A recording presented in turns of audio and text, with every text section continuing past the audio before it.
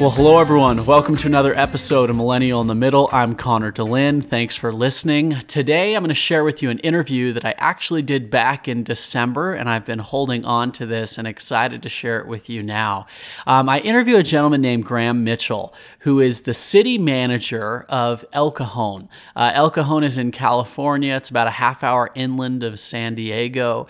And this is a fascinating conversation. Now, if you have no idea what a city manager is or does, don't worry. I didn't have the greatest idea of that either, but we're going to get into what that is and what his day-to-day looks like. And knowing what a city manager does and his role in a very diverse city in California really is a good lens to look at the current political climate that we are in and some of the issues that he has faced and how his city has dealt with that. I think it gives us a real world perspective on issues that sometimes, are easy to just read articles about, but we really don't get how this affects people in the day-to-day. And so I think you can learn a lot from this. The other side is, I think often when we talk about politics and government, we just think big government or federal government. We think of, the president and senators and the stuff we read about, on your news articles. But often local government and small government has much more of an impact on your day-to-day life. And Graham talks about how that is true in some really cool ways that I think might change some of your perspectives on government in general and hopefully allow us to focus more on small government, knowing that really can be something that, one, we can have an impact on ourselves, and two, that we'll really see a difference in our lives there. And then the biggest takeaway for me is we talk about, obviously, and I did the recap episode of 2020 when I talked about really the three biggest stories of 2020 being coronavirus, number one, and the pandemic, number two being the election and Donald Trump, and number three being the Black Lives Matter movement and the call for social justice in a way that we really hadn't seen since the 1960s. And that unfortunately pitted a lot of people in this, two-way thinking of, well, this is Black people versus the police. And it set up kind of this otherization that we've talked about as being so scary when we set up these extreme sides and really trying to find the middle ground. And I think Graham is a great person to talk about that middle ground because he is really in charge of the police department, the fire department, and first responders in his city, while at the same time, he has duty and responsibility to his citizens. So he has to look out for both of them. And I think how he has struck a balance here and some advice he gives us will help all of us as we try to avoid that thinking of us versus them. So, Graham Mitchell from El Cajon, California. I hope you enjoy this interview, and we'll get it running. Okay, Graham Mitchell, it's good to see your face. Thanks for coming on with me here today. It's good to see you, Connor. Thanks for having me. Oh, and I'm a little jealous you're hanging out in sunny San Diego. It is a pretty nice day today, I'm not going to lie. Oh, well, tell me this. I'm so excited to have you on the show. I think your perspective and really your career is going to be so informative for the listeners today. Tell me just a little about your background. What kind of led you to this bit? What did you study in school to get you to the place you are today? Yeah, good question. I grew up in the DC area. So everybody I knew, my neighbors, my parents, my youth leaders at church, everyone I knew worked for the federal government. So working for the U.S. government is a kind of in my mind, a noble thing. And it's what I aspired to do. I wanted to work for State Department. I wanted to be a diplomat. So I went to Brigham Young University, studied international relations, graduated, and there was a recession going on. And so there was a hiring freeze at the federal government level. So I had a choice of go back home and live in the basement and work at McDonald's or go to grad school. So I chose graduate school. I went to University of Southern California in Los Angeles, and I studied public administration. And one of the cool things that USC required is all of its MPA students get a local government internship.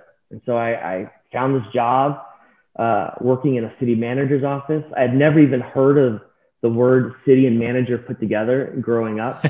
And I found myself working there. And I won't, it's a long story, but I realized I had more impact as an intern in people's daily lives than I would probably ever have in my career as working as a civil servant in the US government. And that's when I realized I want to be a city manager. And so I set a goal to do that. And so I worked for that city, which is Monterey Park. And I worked for a place called Moore Park.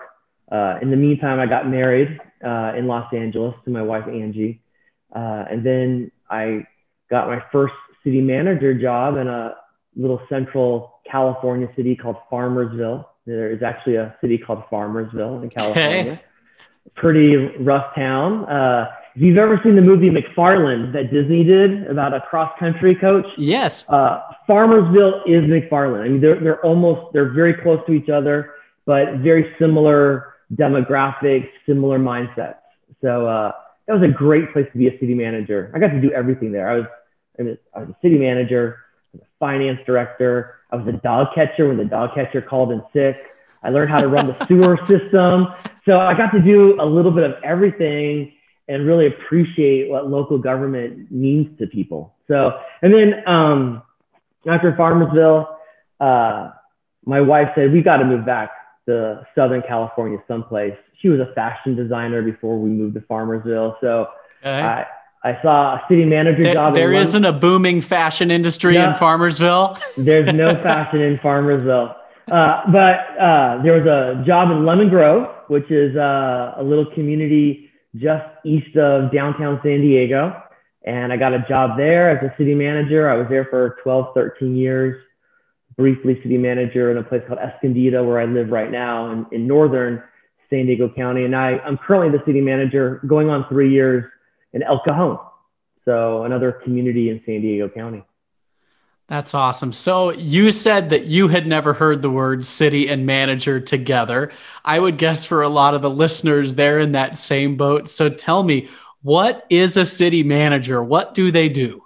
That's a great question. What don't we do? We get to do a little bit of everything, which is why I love my job. But this is the way I explain it. A corporation has a CEO, sort of a chief administrative officer that runs the day-to-day business. A municipality, a city is really just a corporation, right? And you have different departments that do different things. Your administrative departments, finance and HR, but you also have sort of service departments like police departments and fire departments and planning departments and public works and sewer, all these things that go into making a city. Each of those departments has a director, and then those directors report to me. So I make sure that the job is flowing. And then I work directly for the city council who's elected. So that's an elected body. Mm-hmm. And they give me direction, they give me priorities. And then my job is to execute that direction and those priorities. Okay. I think a good follow-up question then too for the listeners is explain what a city council member does. So you work for the city council members, they are elected, you are unelected. What do they do? So that's a really good question. They really should be sitting kind of overlooking the overall policies of the city. So they're really the legislative body. So they're identifying where the policy directions need to go. They adopt the budget. They respond to complaints from residents. They make decisions on planning or land uses, whether a Walmart should go in this part of town or whether that should be density apartments. They make those decisions. Now, staff will make recommendations of here's the pros and cons of that. But ultimately, as a legislative body, they make those really big, important decisions that affect our daily lives. Now, maybe I should know this. Is a city councilman paid? They are. It's in most cities, it's pretty nominal. It's not a full-time job. I have most of if they're not retired, they have full-time jobs, but they get a stipend, usually a minor stipend. Okay. So one of the reasons that I wanted to bring you on is we're obviously in the middle of 2020, a presidential election year. And, everyone all of a sudden starts to care a whole lot about politics every 4 years when it comes time to tune into a presidential debate and watch who you're going to vote for. But I have really been under the impression, I always say, I think that local government has way more of an impact on your day-to-day life than whoever's sitting in the Oval Office. Would you agree with that? What are your thoughts on that? Oh, absolutely. I completely agree with that. In fact, I mean, just think about your day today, or an average day. You wake up in the morning, and probably the first thing most people do is go for their phone that's been charging all night, right? So that electricity was brought to you by a power line that was running through the public right of way, controlled and maintained by your local government, right? And you'll brush your teeth. That water doesn't come from the federal government. That comes from your local government. You flush the toilet. Federal government doesn't clean the sewage. Your local government cleans the sewage. You drive down the street, most likely, unless you're going on the freeway, that's local government controlled or maintained. You go to the library, you play in a rec program later that day. Those are all local government things. And these are the things that affect us day in, day out. I'm not discounting the importance of what the federal government does and what the president does per se, but our president has very little influence on the way that a pothole is filled. In fact, I dare to say has no influence on the way a pothole is filled in your city, but your local public works department does, right? And so I think it is interesting that there's a lot of people that have become exposed to politics, which for an old veteran like me, I'll admit it was a little annoying at first. Posts like, did you know there's something called the Electoral College? And then, someone explaining Electoral College on Facebook. And I'm thinking to myself, where were you during civics in 8th grade, right? But the more I've thought about it, I think I'm actually excited that people are caring at a level where they haven't before.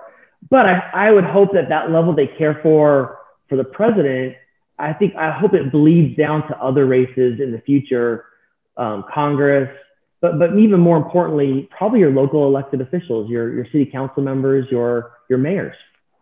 Yeah. And I think that leads us to, the whole premise of this podcast is I think so many people dislike politics because of it being so divisive, that it's so angry all of the time, that it seems very extreme. And I'm curious how you feel, is that dynamic there in local government as much? I'm going to say no, but I think the temperature out of Washington is having an influence across the country. And that's not a good thing at all. I think the one thing that local government has as an advantage is local government is close to the people that they serve, right? And so you can look at, we'll just say any president of the United States, the likelihood that you have a relationship with that person or will ever have a relationship with the president is pretty slim, right? Very, very small percentage of Americans will have that relationship. You're not going to bump into them at the grocery store, but you do with your local council members. You have the ability to stand feet away from them every 2 weeks when they have a council meeting, and you can speak directly to them during a city council meeting, during public comment. They'll come to your house and have a neighborhood watch meeting in your living room. You'll see them at the grocery store or at church. It's a level of connection that I think allows for some more civility in our conversation. Sure. And you've seen this too. I think the more removed you are from the person you're talking to, the more opportunity for you to be uncivil, right? And so if you're hiding behind a keyboard on Facebook or posting on a blog or commenting on an article, it's pretty easy to be pretty vindictive and hateful. It's a little more difficult to be that way when you're confronted face to face with somebody that's treating you nicely. So I think local government has that advantage that we're so connected or so close to the people that we serve that we know each other. So we have that relationship. But at the same time, there was a time I think where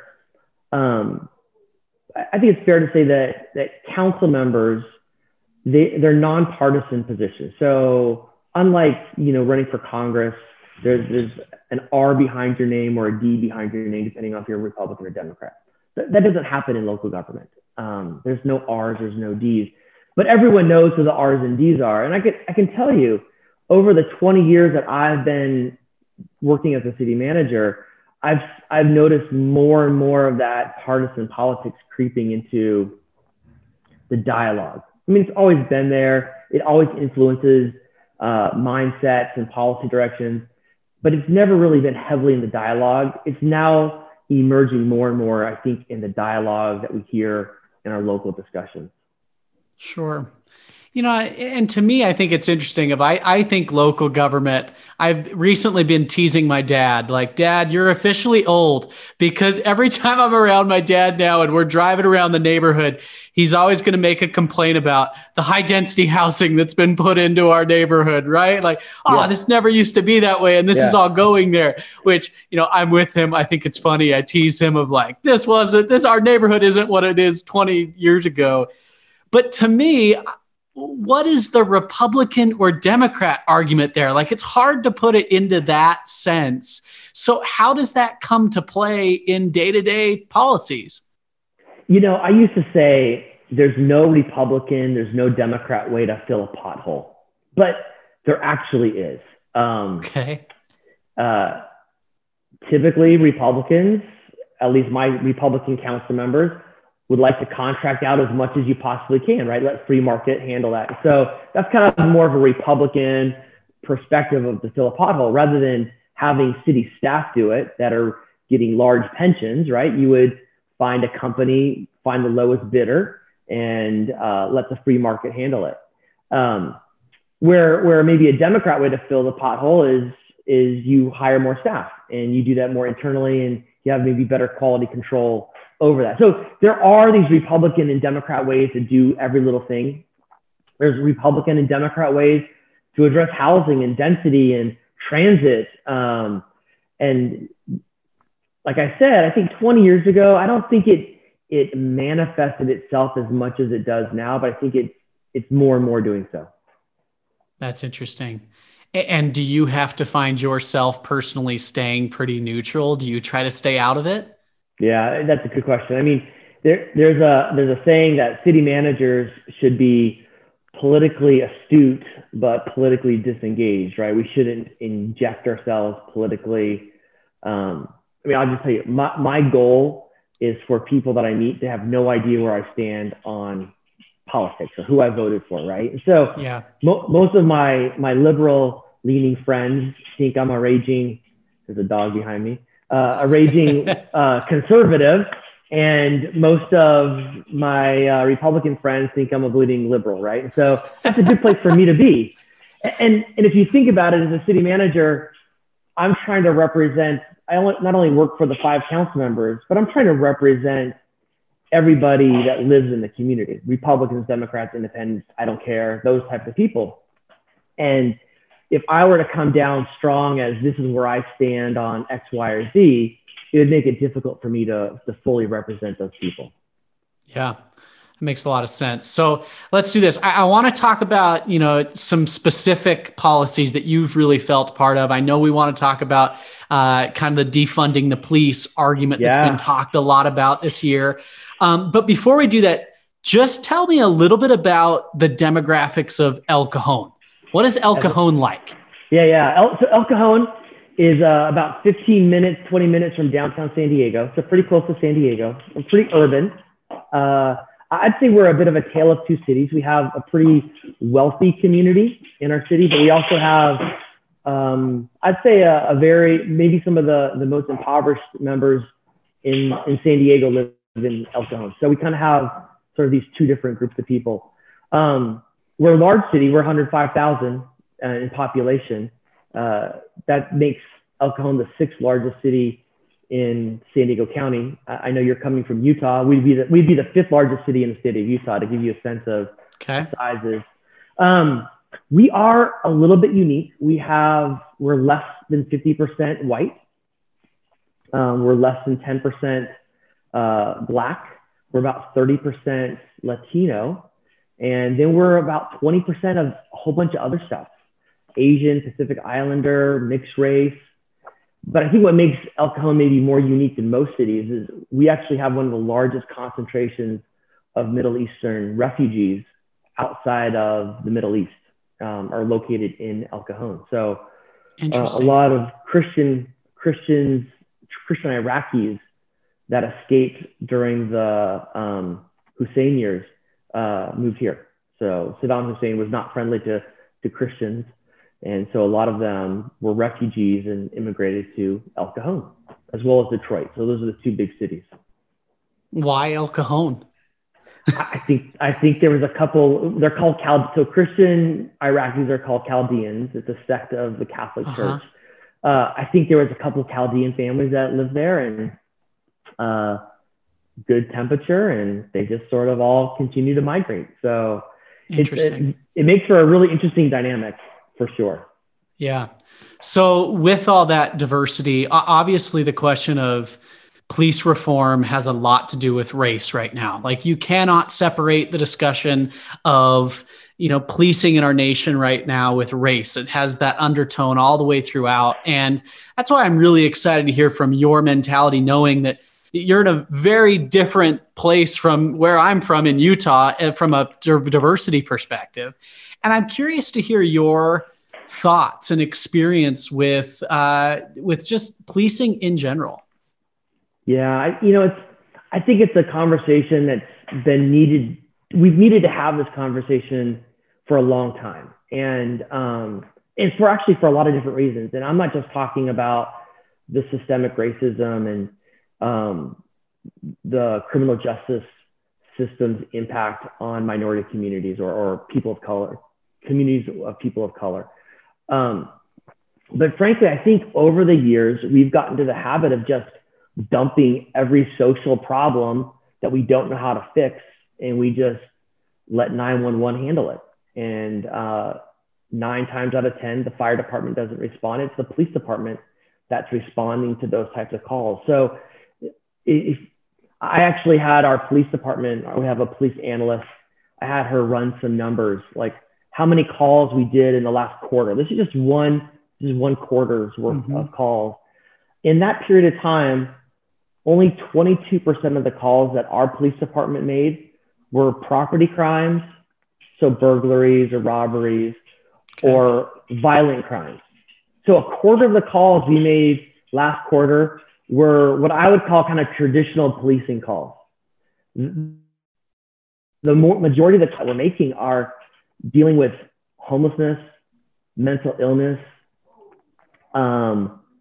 Someone didn't get the order at McDonald's right, and so 911 is called to fix that.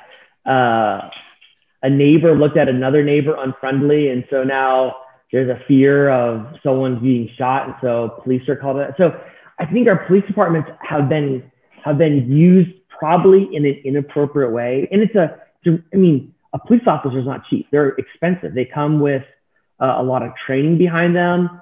There's a lot of equipment involved with them. Just their body cameras alone. Think about all the data storage that's required for every police officer for every shift. I mean, it gets into the thousands of dollars over a year per police officer just for data storage, right?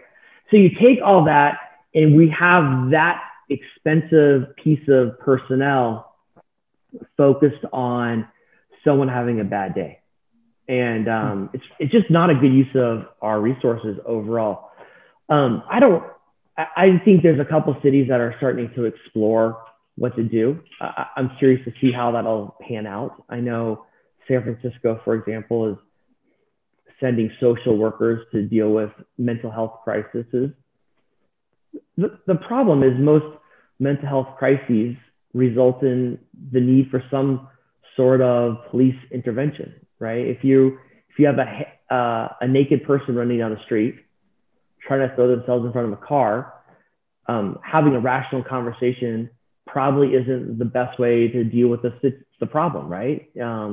Unfortunately, some level of force may be required in order to put that person into, out of harm's way of themselves or from somebody else. So my fear with some of these experiments is that, yeah, social workers will be called, but they're going to get there and go, well, we don't know what to do. We better call 911. And so we're back to where we were before. We haven't fixed the problem. I think society overall, in our country in particular, has really neglected mental health issues and drug use issues. And we've just been addressing symptoms, or we've been addressing the really more the outcomes, and we haven't really been addressing the root problems. And so I think until we get our head around how to do that, I think we're going to have the exact same thing we've been having year after year. I don't think it matters how many commissions we put forward or more body-worn cameras. I think as long as our police departments are so over-tapped with sort of these non-police calls, we're going to continue to have these types of problems. So tell me then, like I've heard different things when it comes to defunding the police does that mean, I mean, obviously the most extreme way to look at that phrase would be, let's get rid of the police and stop paying them, and they are violent and make society worse. Or there's this mindset of like refunding the police. Let's allocate that money differently or put it in different places.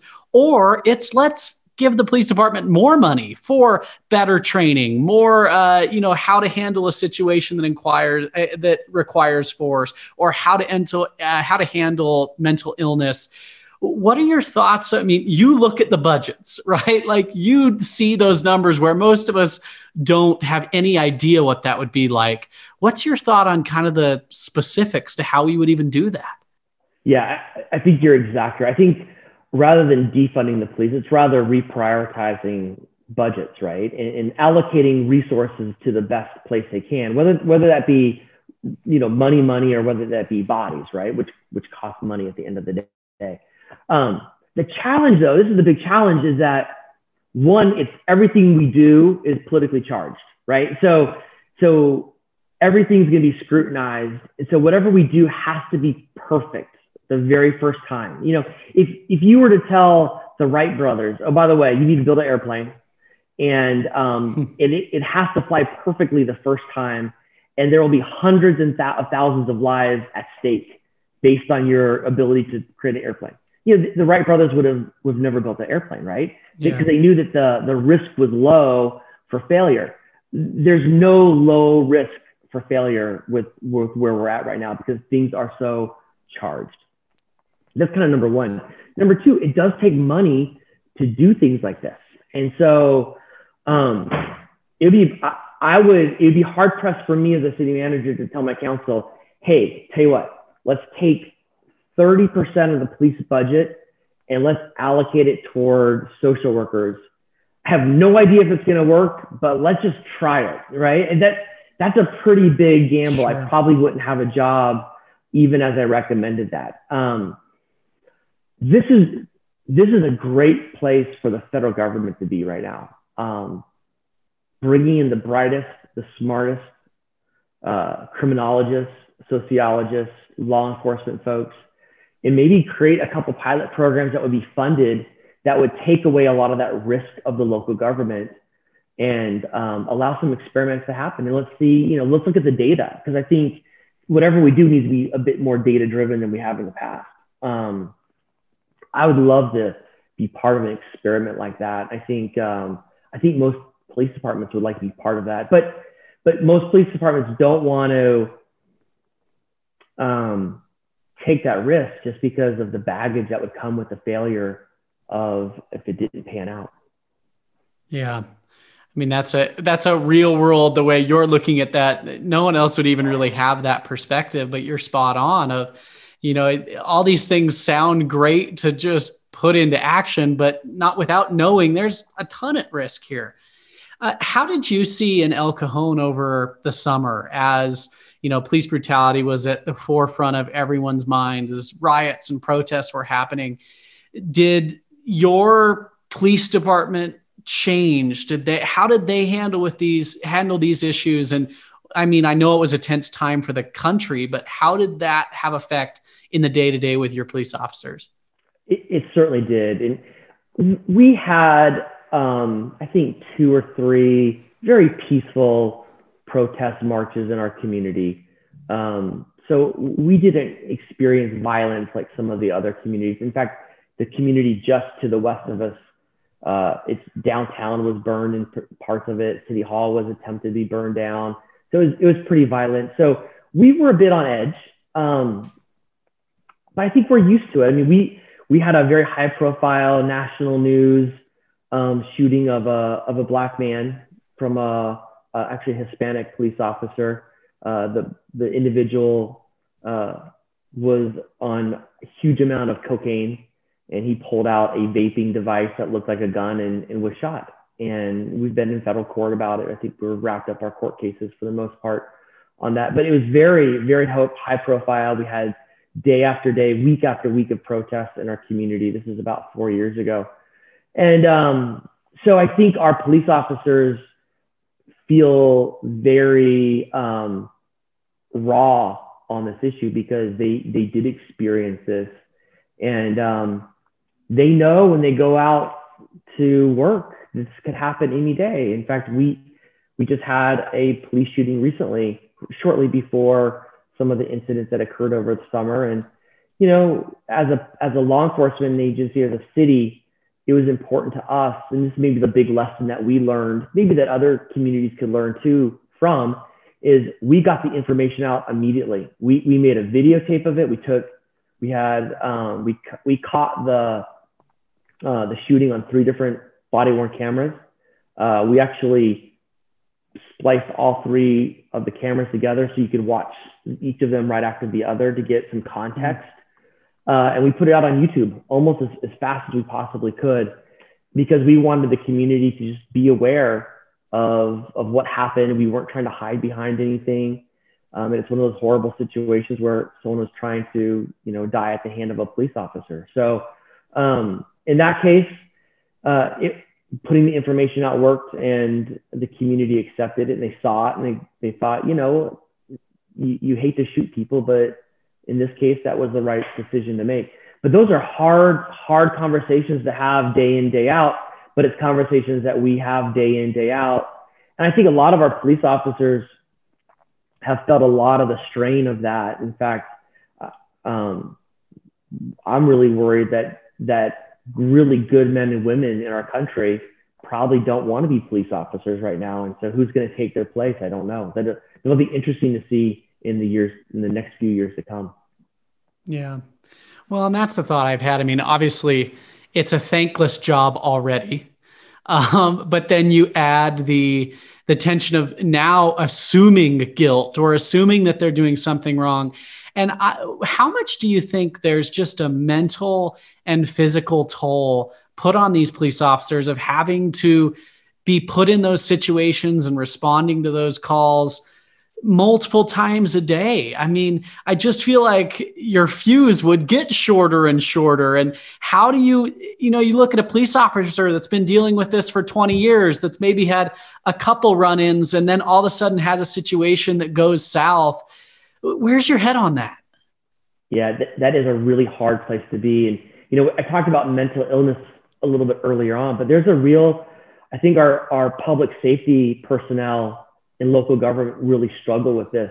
Not just police officers, but if you're a firefighter and you day in, day out see horrific scenes on freeways, or if you're even our public works department, we have a homeless cleanup detail where we go and we throw away a lot of things that belong to homeless people that are abandoned.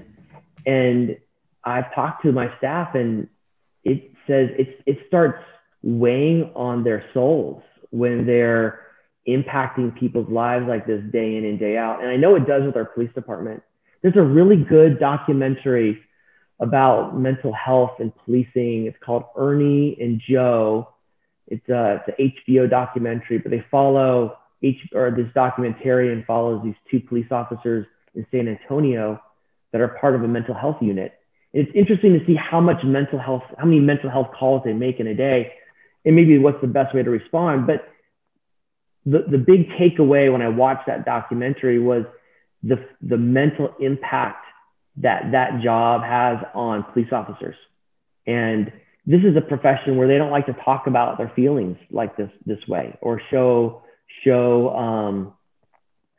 fear, or show concern, or hurt, and it's very damaging. So I think we as a society need to figure out how to support our police officers better. I think we need, as a society, need to root out police officers that have biases that will result in violence against people of color. I think there's an overall shift that we need to have as an entire society about policing. And that's not a left issue, that's not a right issue. I think that's just a societal issue that we need to start talking about. Yeah. I think what you said there is great. And I think it's a segue into what I wanted to discuss then of, unfortunately, this issue has been polarized. It's been turned into an us versus them. It's well, do Black Lives Matter or do Blue Lives Matter? You have these opposing chants that are given by different sides. And how do you find yourself in this balance of, you're the city manager, you look after your police officers the same way you look after the individual citizens. And so how can you support both of those groups and both those causes to be understanding and still listen, but still protecting both of those groups in society that feel their voices need to be heard? Yeah, it's a tricky balance, partly because if you show unfortunately, if you show support for one group, there are some in our society that will say you're a traitor to our side too, right? And so playing that neutral field is really important for me. And so it's something that I work hard at doing. One thing that I've done is I've made sure I've gone out and I've talked to a lot of my police officers just so they know that I'm there for them. And I get a good sense of what they're going through. Going on ride-alongs, for example, is a great way for me to sort of engage with the police department and see kind of what goes on at 2 a.m. And how difficult that is. And I think that's appreciated. But at the same time, it's important that I am listening to everybody else in the community, to those that are maybe that are less vocal or even more vocal than others, and understand what their needs are. And, if you think about it, I've actually, this summer's been, I've had some pretty significant epiphanies as a human being, as an American, and as a city manager for sure. And on the areas of racism in particular. And I have not had to deal with racism. I'm a middle-aged, middle-class white male. I've been afforded a lot of things that have come to me because of my race. And I recognize that. And I took a challenge this summer where every day for 21 days, I spent some time learning, reading, listening, talking, dialoguing about race issues. So I tried to focus for a 21-day period on just race issues. And it was an eye-opener for me. And it's something I wish I would have done a long time ago, because I have a different appreciation for people that are different than me in our country. And one of the goals that I have is to make sure that all voices are heard. Now, all voices, it's not realistic to enact on every voice we hear, but it's important that all voices are clearly heard in a very honest and loving way. And that's kind of been my big takeaway from this summer. And, if you have a tragedy, or if you have a conflict, or if you have controversy, and if you don't learn from that, then you sort of wasted that opportunity. But my big takeaway is that I just need to be far more sensitive to racial issues. And it starts with understanding who I am as a human being, and making sure that everyone knows that they are loved, at least by me and by the government that serves them. So it's something that's been important to me to do. I think if I genuinely feel that way, back to your kind of the origin of your question, if I genuinely feel that way, I think I'll have more success at connecting with all different parties within the community, where before it'd be easy for me just to dismiss half of our community. Yeah. Well, one, as you said that, I think everyone probably listening right now is, I hope everyone in government is what you just said right there. That being willing to be open-minded and having your opinions maybe be changed over certain issues rather than just being so shut off to different new methods of thought or different processes. And one, just a gratitude for people like you that step up. And, I think your type of position is one, again, that is thankless as well, just like those police officers. So thank you for what you've done for your community and the communities you've served. And I think we would all be a lot better off if we had more people like Graham Mitchell out there that would step up and be involved. But I think that the last question I kind of want to ask is for people listening at home that maybe don't have as much involved in, the government or this or that. They hear about these issues, but they do it as more of a spectator. Like, what can we do to feel like we are helping those around us and helping to lead to progress in our community, city, and ultimately country and world? That's a great question. Hey, by the way, first of all, I don't want to take any credit for something that I don't deserve.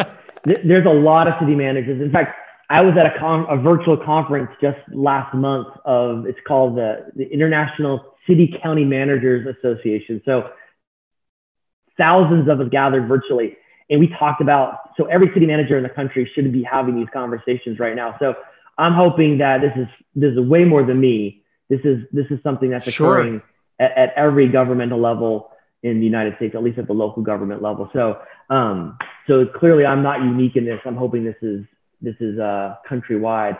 So I love your question. What can you do? I'm going to compare local government with federal government again. If you are really into diplomacy or commerce, you can't walk up to the State Department, knock on the front door and say, hey, can I volunteer at an embassy? That's just not a possibility, right? But you can do that with your local government. You can go to the library and say, hey, I'm interested in volunteering.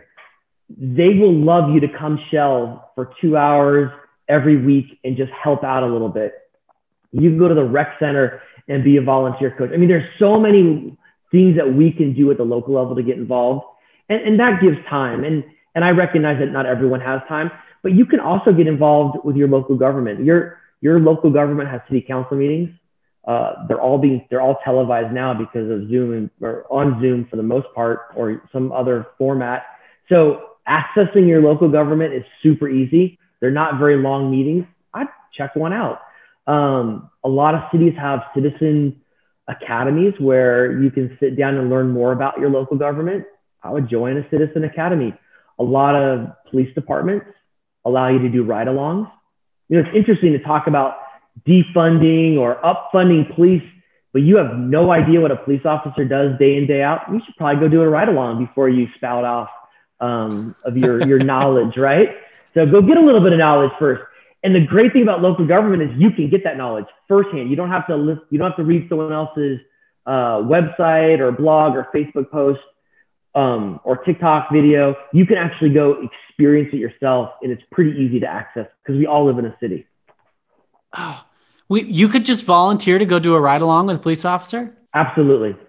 I think that comes to shock me. I think about that I've had a few guests on the show that we've talked about race issues. We've talked about this, and what a cool way and I know that I've had a few cops that I was going to have on the show, but they're not allowed to come on right now because their departments won't let them speak, won't let them say things like that for fear of what's going on and how it could be interpreted in the community.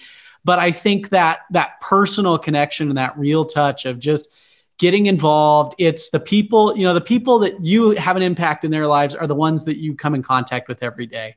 And, here we are in the middle of a presidential election and all the wildness, and we feel the stress and the anxiety and, what's going to happen? But I think just having that reminder of really asking yourself, what affects me and what impact can I have on others? And when that lens is looked at first, a lot of other things tend to kind of fall to the side and not seem to matter as much. Yeah, I think you're right. I've come to that conclusion too. Yeah. Well, Graham, I think this was a really good conversation. I actually think with some other things that we've talked about that we possibly could do some follow up to this on some other topics, because I think your perspective is one that we really can benefit from hearing. So thank you so much for coming on. I end every episode the same way. You know, I got to do that song. Clowns to the left me, jokers to the right. Here I am stuck in the middle with you. There you go. I knew you'd join with me. Thanks, Graham, and have a good one. We'll see you next time, everybody. Take care. Thanks for having me. Clowns to the left of me,